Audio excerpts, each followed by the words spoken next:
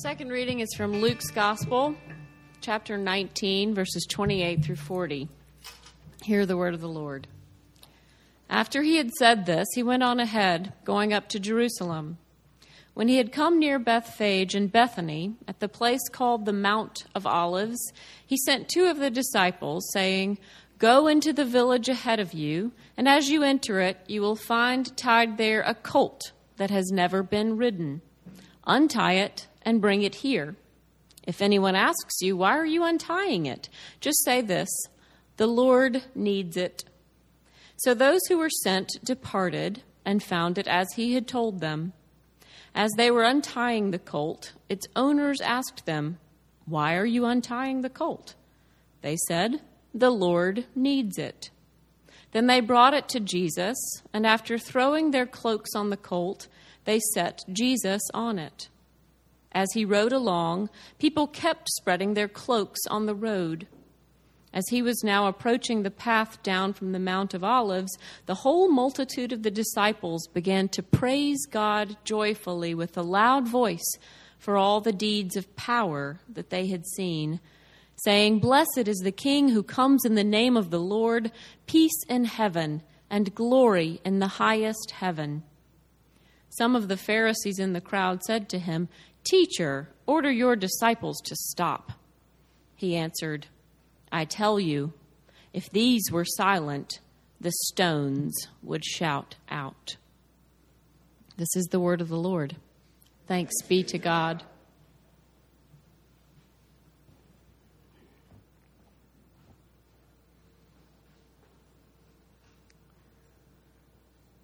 Palm Sunday is the most convoluted Sunday in the entire church year.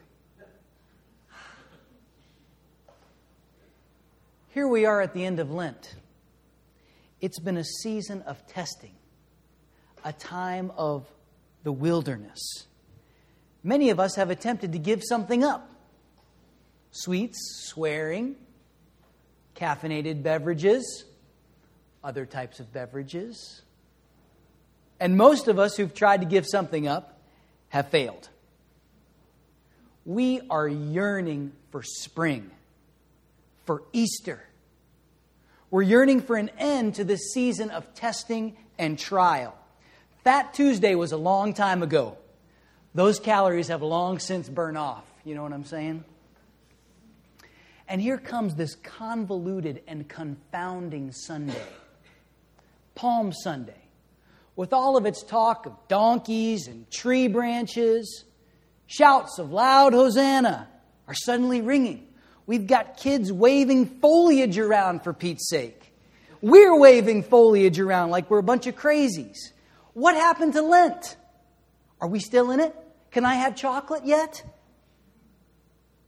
After the long season of Lent, now we're getting worked into a froth as we remember Jesus' triumphal entry into Jerusalem. We all sing, "All glory, laud, and honor to the Redeemer King," and the organ is killing it.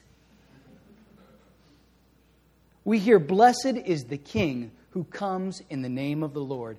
Peace in heaven and glory in the highest heaven." We hear the story, how Jesus procures a donkey or a colt on which to ride. Tell them the Lord needs it.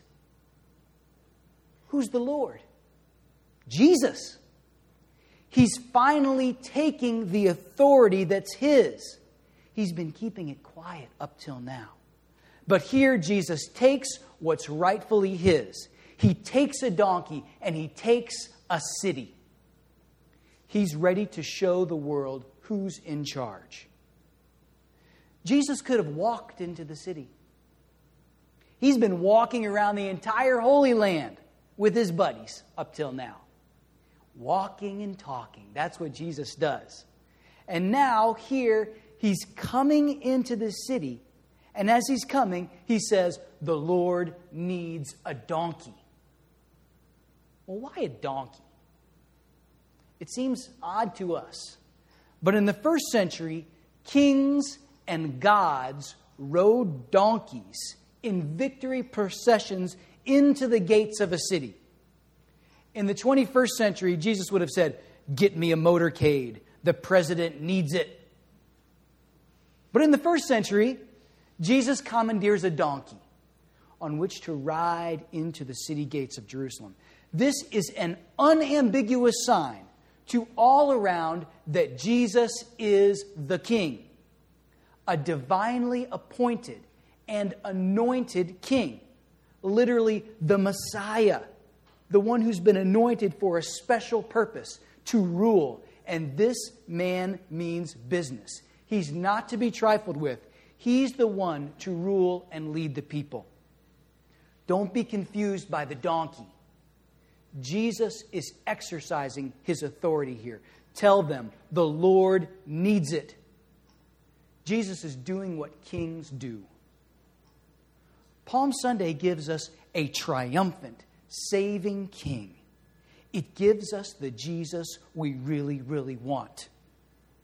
That's why it's the most convoluted and complicated Sunday of the entire year.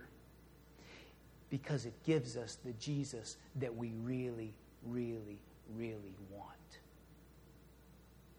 The inhabitants of Jerusalem really wanted Jesus to be the king. Look at what they do. They spread out their coats on the ground to make a red carpet for the king to ride in on. They wave branches, which is what you do in a celebration, a festival for a religious and political celebration of the king. They quote Scripture. Blessed is the King, the one who comes in the name of the Lord. Nobody can keep quiet when Jesus is coming into town like this. Even the rocks would cry out. Everyone and everything is compelled to celebrate the coming and conquering King. You can't keep it quiet. The text that the people quote is Psalm 118, the one that we read. It's a festival song. And as we saw, the text celebrates the king's just rulership and profound conquest in the name of the Lord. In the psalm, the king speaks, "I will look on triumph on those who hate me. With the Lord on my side, I do not fear. All the nations surround me, and I cut them off." In fact, this is a little bit of a euphemism here. In Hebrew, it's "I cut them to pieces." All those nations who are seen as one unified, terrifying whole, the king cuts them to pieces. In the name of the Lord, I cut them to pieces. It's like the king is disarticulating his enemies, hewing them up through the name of the Lord. It's the Lord's power, and the Lord's name is like a weapon that the king uses against these enemies. The psalm goes on. "There are glad songs of victory in the tents of the righteous. The right hand of the Lord does valiantly. The right hand of the Lord is exalted. I shall not die, but I shall live. Open to me the gates of righteousness, and I shall enter in. This is the gate of the Lord, and the righteous shall enter through it. This is the day that the Lord has made. Let us rejoice and be glad in it." This is a day of victory. That's why there's rejoicing.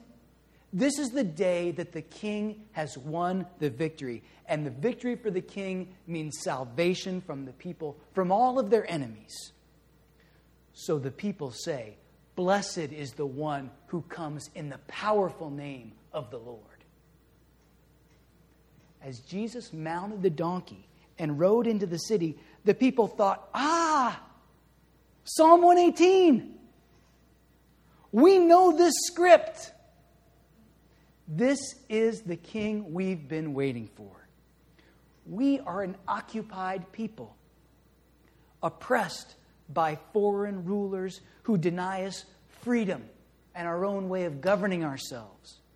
We have tyrants in our midst, but look who's coming through those gates of righteousness. We've heard about this guy, the miracles, the spellbinding teaching. We know what's coming next. But again, Palm Sunday is the most convoluted day of the liturgical year. Because just as we are swept up in the hope for a conquering righteous king, Jesus begins to disappoint. He disappoints the people hoping for a Messiah. Jesus shatters their expectations.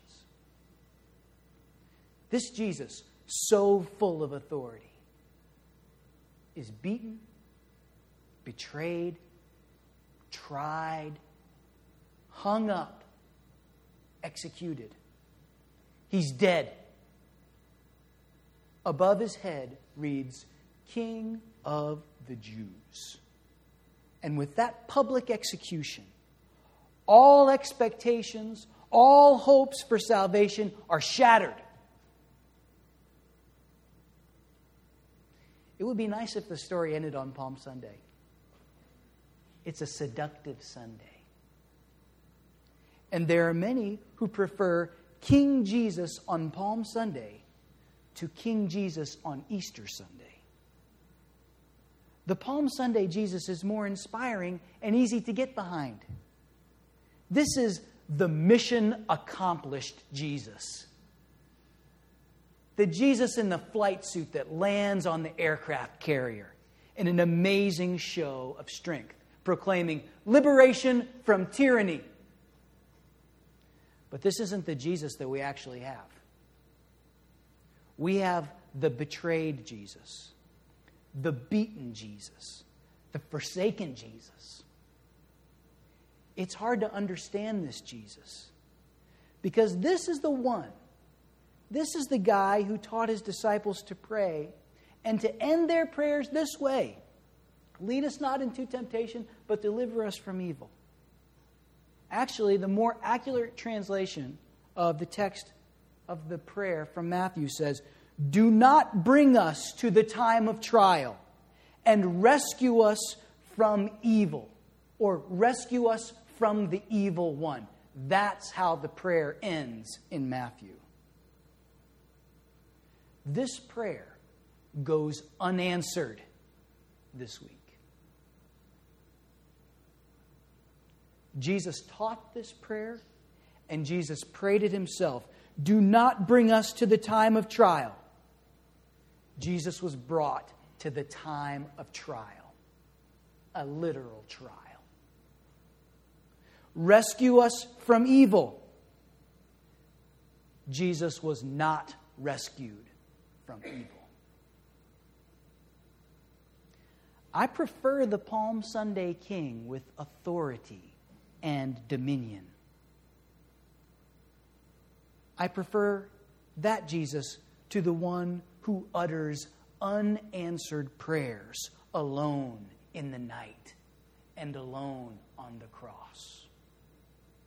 If you're honest, you prefer Palm Sunday Jesus too.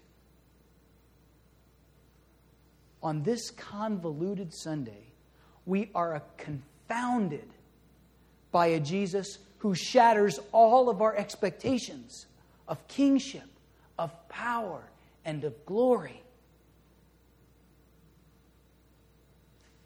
And next Sunday, that crucified, dead, and buried King will confound us again. In the name of the Father, and the Son, and the Holy Ghost. Amen.